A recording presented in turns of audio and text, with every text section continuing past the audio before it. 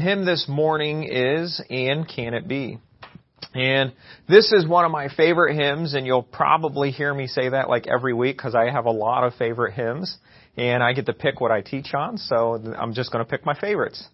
And there really are just so many great hymns and great words in these songs that we sing here in these messages. We're really blessed to have a great hymnal here that we can use for the songs that we sing here. Now, I've been to churches recently that they did not have these kind of songs. They had other type of music, and it was just completely different. And our songs, they convict and they proclaim the gospel. They bring us closer to God. They teach us about God's desires for us and God's requirements for us. And I don't really want to be negative about other churches, so I'll just focus on what we have. And I'm just thankful that we have a church with music like we have here. If you pay attention to the songs that we sing here, you will get a message in every single hymn that we sing. Today's hymn is no exception. And really, as I was going through this, there are probably 4 or 5 full-length messages in this hymn alone. And Can It Be just has some wonderful words and topics in there that you could really just keep preaching on. I did my best to get it down to under 40 minutes for us for this morning, though. So if you want to grab a hymnal, we'll take a look at the words to And Can It Be? It's number 186. So it's in your blue hymnal there, number 186, And Can It Be? I'll give you a second to find that if you're looking for it. All right, I'll read it to you. I'll read the chorus the first time, and then we'll just omit it for the next readings. Starting on verse 1 there, it says, And can it be that I should gain an interest in the Savior's blood? Died He for me who caused His pain, for me who Him to death pursued. Amazing love, how can it be that Thou, my God, shouldst die for me? Amazing love, how can it be that Thou, my God, shouldst die for me? 'Tis mystery all, the immortal dies, who can explore His strange design. In vain the firstborn seraph tries to sound the depths of love divine. 'Tis mercy all, let earth adore, let angel minds inquire no more. Verse 3, He left His Father's throne above, so free, so infinite His grace, emptied Himself of all but love, and bled for Adam's helpless race. 'Tis mercy all, immense and free, for, oh my God, it found out me. Long my imprisoned spirit lay, fast bound in sin and nature's night. Thine eye diffuse a quickening ray, I woke, the dungeon flamed with light. My chains fell off, my heart was free, I rose, went forth, and followed Thee. Now there's actually some hymnals that for that last line of the verse, it actually just repeats the last line of the first verse. In doing so, you're missing a lot of these really good words in that last part there. So I'm thankful that our hymnal includes all the words to the song. The last verse 5 there, No condemnation now I dread. Jesus and all in Him is mine. Alive in Him, my living head, and clothed in righteousness divine. Bold I approach the eternal throne, and claim the crown through Christ my own. And again, there's just so many good points in there. It's such a good written hymn. So we're going to look at the history first before we get into the spiritual message of the hymn. And so we'll first look at the history of the writer, which is Charles Wesley. Charles Wesley was born in England in 1707. He was the second youngest of 19 children. His parents, Samuel, that's a big family. My dad had, there was 9 in my dad's family, and I always think that's huge. But add 10 to that, that's just crazy to me. We stopped at 2. We were good. Felt like we were plenty busy with 2, so. But 19 children. Yep, he was the second youngest. His parents were Samuel and Susanna, and even his grandparents were also distinguished citizens of England, and many members of their family throughout the years were clergymen of the Church of England. So he came from a religious home. Charles' father also wrote some hymns. There's at least one that has been kept through the years, but he probably wrote more than that. Charles' mother assisted her husband in his ministry. I can't even begin to tell you how important that really is. Having a wife that supports the ministry is so helpful and allows the ministry to be stronger and more effective at reaching the lost. I can't imagine effectively doing all the things that God has for me and my family to do without having the help of my wife. Having a faithful wife is a huge blessing, and I'm very thankful for God that He gave me that blessing. I also think about Charles growing up in this family. He was seeing not just his father serve faithfully, but also seeing a mother that is serving the Lord faithfully as well. And for them doing that together. In my own experience, that is very much like how I grew up. It's very impactful to a child's life. I was blessed to have both of my parents being active in my life, but also actively serving God as well. This gave me a great example to follow for me as I grew up, and it was a great encouragement for me to stay faithful to serving God. This also helped train me better to serve God. Charles grew up with a faithful Christian family, and they were actively serving God, and his mother actually took the lead in all 19 children's education and spiritual upbringing. She taught most of the children throughout their school years. Some of them would later go to school, but she taught them all at some point. Charles and some of his brothers eventually did attend Westminster School of London, and after that, Charles actually graduated from Oxford University. So he was a well-educated man. After graduating Oxford, Charles and his brother John came to America through their service in the church that they were going to at that time. Their mission was to evangelize the American Indians, so they were going on a missions trip. I believe it was around 1 year's time that they were on that trip. Charles' life changed because of this trip. Sometime after the trip to America, which ultimately left Charles discouraged. He just didn't feel well with the trip, and things didn't progress the way they had hoped. It just didn't go well, so he returned to England. On May 20th, 1738, Charles attended a church service with a small group of believers. So it wasn't a huge service. There were just a few there at this service. But after this service, Charles wrote this in his journal. He wrote, "At midnight I gave myself to Christ, assured that I was safe, whether sleeping or waking.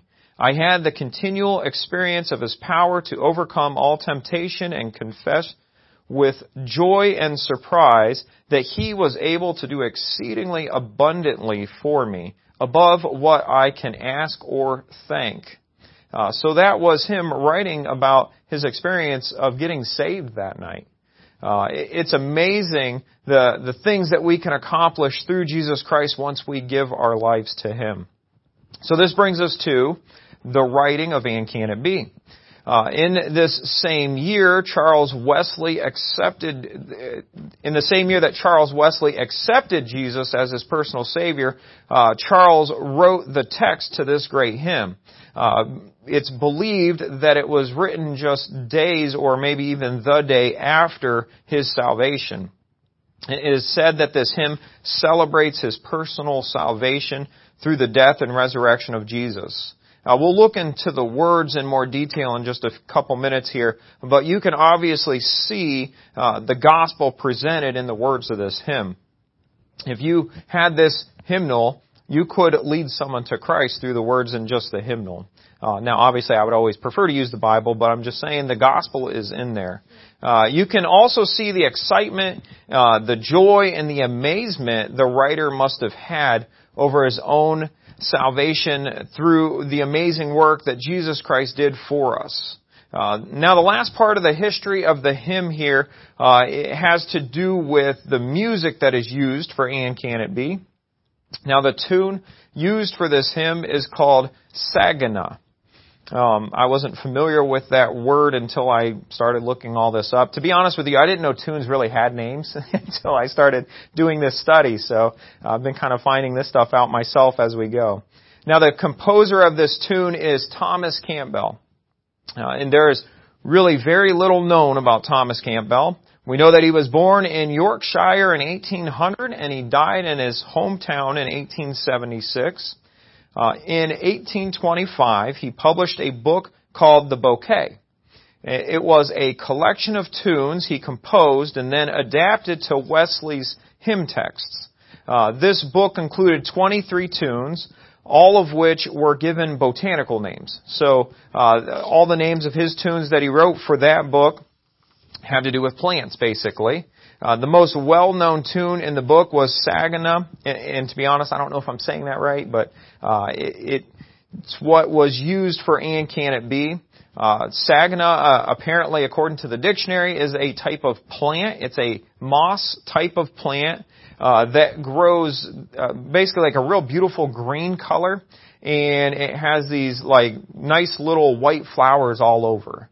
So some areas use it as ground cover because it looks so nice because of all the flowers. That is about all we know about the history of the hymn of And Can It Be and the music involved. We know that Charles Wesley wrote this hymn after his salvation in 1738, and we know that the tune was written by Thomas Campbell and released in a book in 1825. So now let's move on to the spiritual message that is in And Can It Be?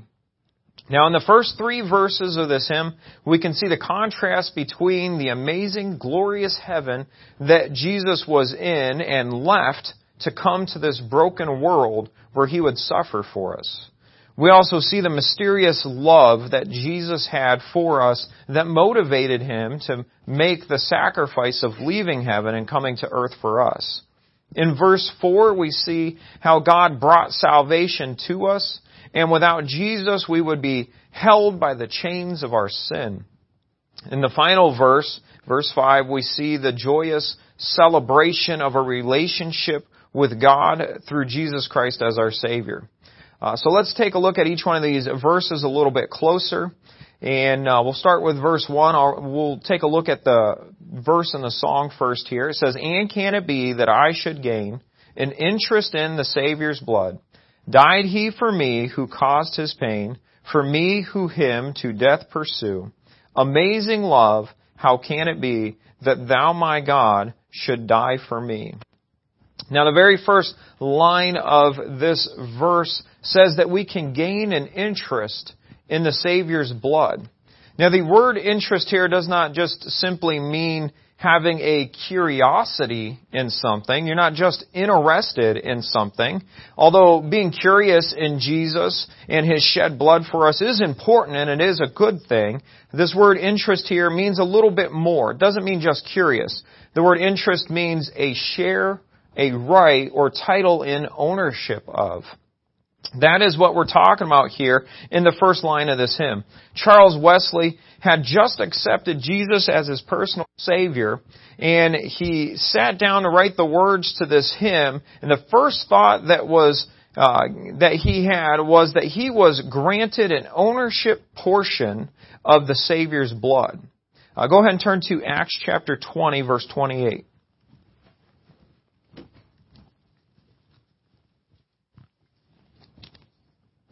We're going to take a look at a couple verses about the blood of Jesus. Acts chapter 20, verse 28.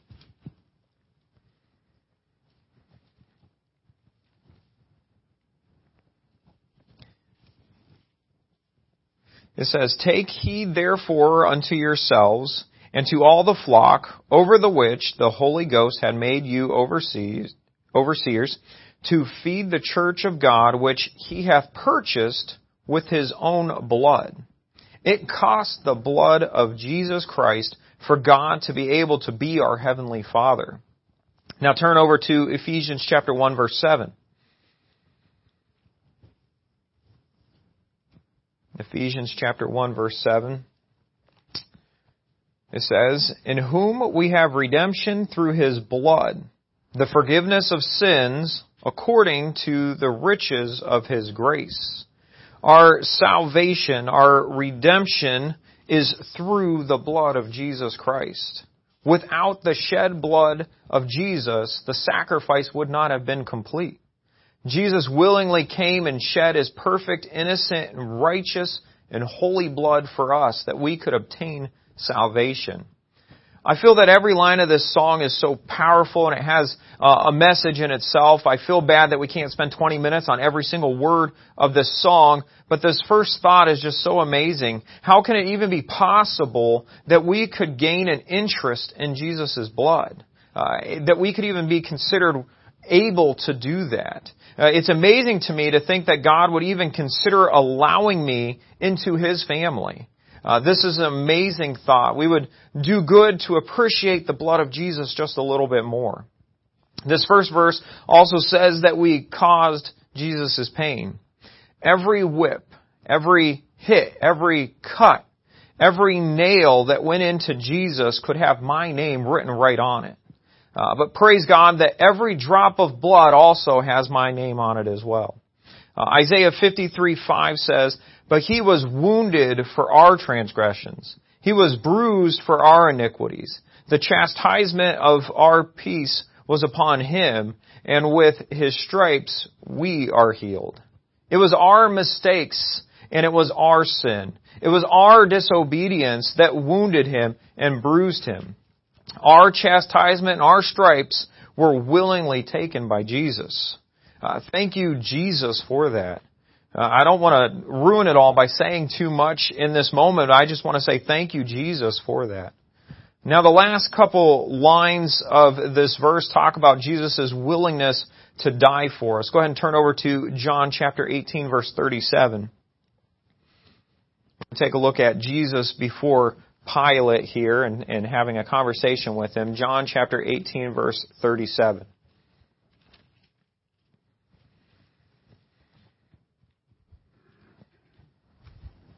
It says, "Pilate therefore said unto him, Art thou a king then? Jesus answered, Thou sayest that I am a king. To this end was I born, and for this cause came I into the world, that I should bear witness unto the truth. Every one that is of the truth heareth my voice." Jesus knew before he even left heaven. He knew that he was going to die for us, and he willingly accepted the call on him to do that. He did that for us. So how could Jesus do that for us? Well, the chorus of this song and the last line of this first verse tells us how Jesus could do that for us. Jesus had such an amazing love for us. Jesus himself said in John 15:13, "Greater love hath no man than this, that a man lay down his life for his friends." It is the love of God and the love of Jesus. That is how Jesus could be willing to die for us. All right, let's move on to the second verse of And Can It Be? It's 186 in your hymnal if you want to take a look at it. Second verse says, "'Tis mystery all, the immortal dies. Who can explore his strange design? In vain the firstborn seraph tries to sound the depths of love divine. 'Tis mercy all, let earth adore, let angels' minds inquire no more." Now, some hymnals and most song leaders omit this verse when singing this song. I gotta admit, when I was going over this, I was not familiar with the words to this second verse because I think every church I've ever been in, they always just skip the second verse. I guess if I was singing this, singing 5 verses in a row is a little bit tough, but also the words in this second verse are a little bit more obscure and a little bit of a tongue twister, so maybe that's one reason why it's omitted. This second verse, though, it starts with the fact that we cannot fully understand the mind of God. Go ahead and turn to Romans chapter 11, verse 33. Romans 11:33.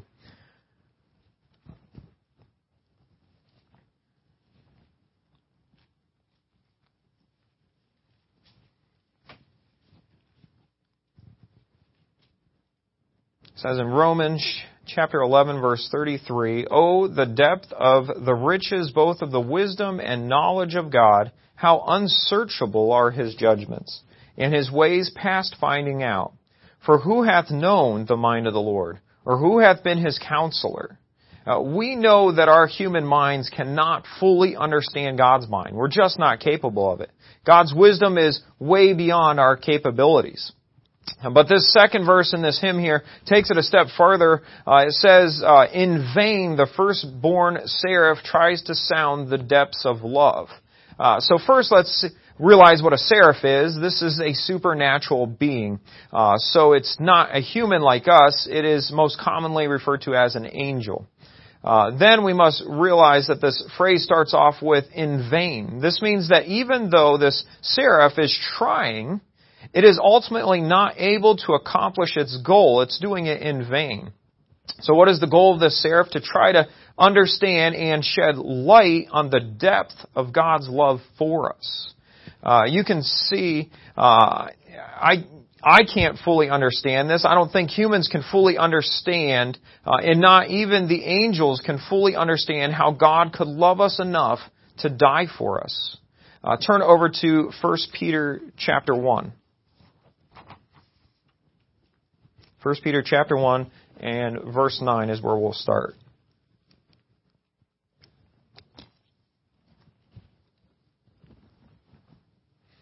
1 Peter 1:9, "Receiving the end of your faith, even the salvation of your souls, of which salvation the prophets had inquired and searched diligently, who prophesied of the grace that should come unto you, searching what manner of time the Spirit of Christ which was in them did signify, when it testified beforehand the suffering of Christ and the glory that should follow, unto whom it was revealed that not unto themselves but unto us they did minister the things which are now reported unto you by them that have preached the gospel unto you with the Holy Ghost sent down from heaven, which things the angels desire to look into."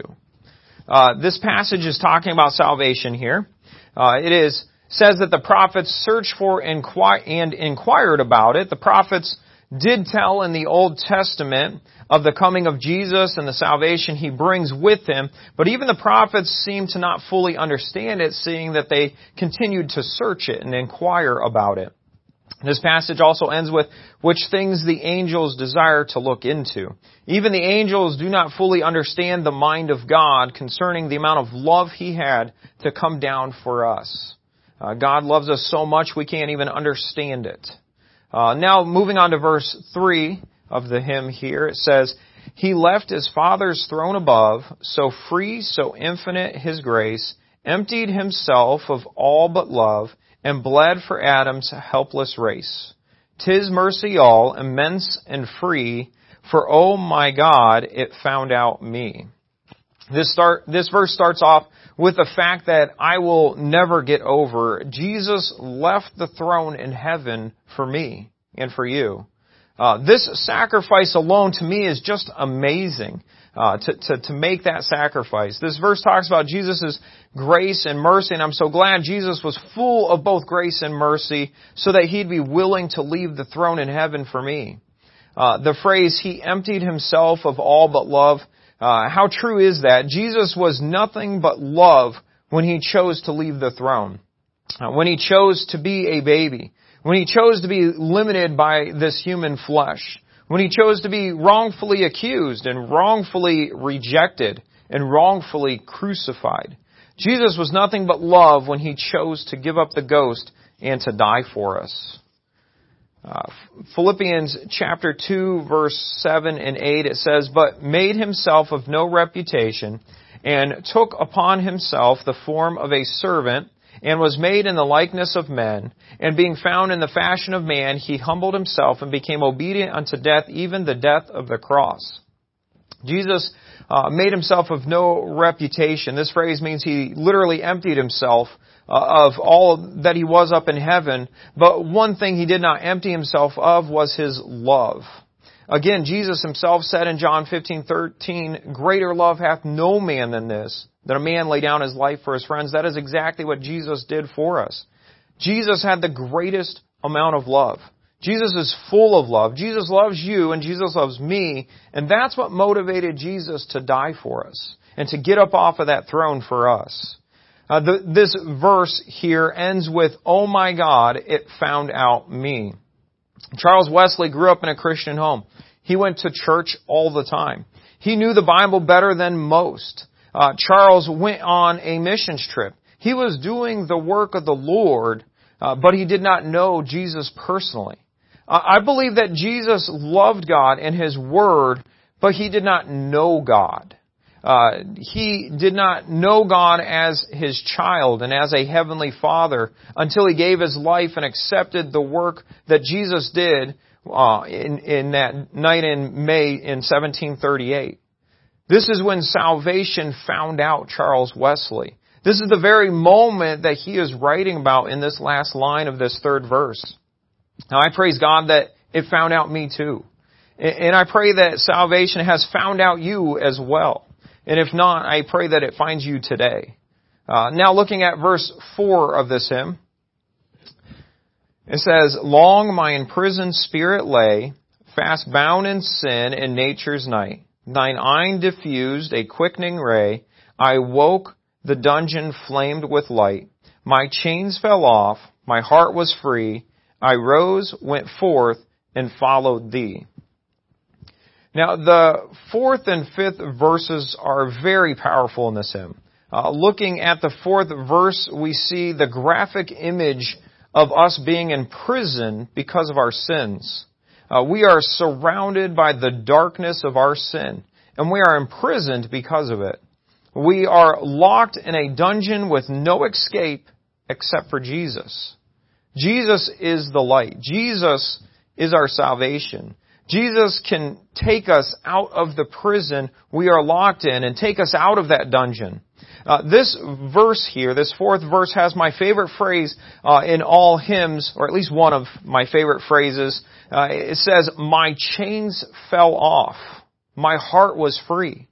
Jesus can break the chains of sin off of you. Jesus already did the work. All you have to do is believe and those chains will fall right off. This is literally what happened the moment that I accepted Jesus as my personal Savior. When I surrendered my life to Jesus, my chains fell off and I was free from sin. This verse ends with the rising up and following of Jesus. And I believe most of us, maybe all of us, are saved here and have that saving faith in Jesus. But this should also motivate you to rise up and follow Jesus. All that Jesus did for me caused me to desire to rise up and follow Him. I want to serve God more than anything. After we get saved, we need to follow Christ and serve Him the best we can. Moving on to the last verse here, verse 5. It says, "No condemnation now I dread. Jesus and all in Him is mine. Alive in Him, my living head, and clothed in righteousness divine. Bold I approach the eternal throne, and claim the crown through Christ my own." Again, just powerful words in this song. There is, for a child of God, there is no condemnation for us to dread. For anyone who dies without personally accepting Jesus as their Savior, that lost person will be condemned and cast into the lake of fire. And that lost soul will forever experience an eternal death in that lake of fire. For a child of God, we face no condemnation at all. Turn to John chapter 3, verse 18.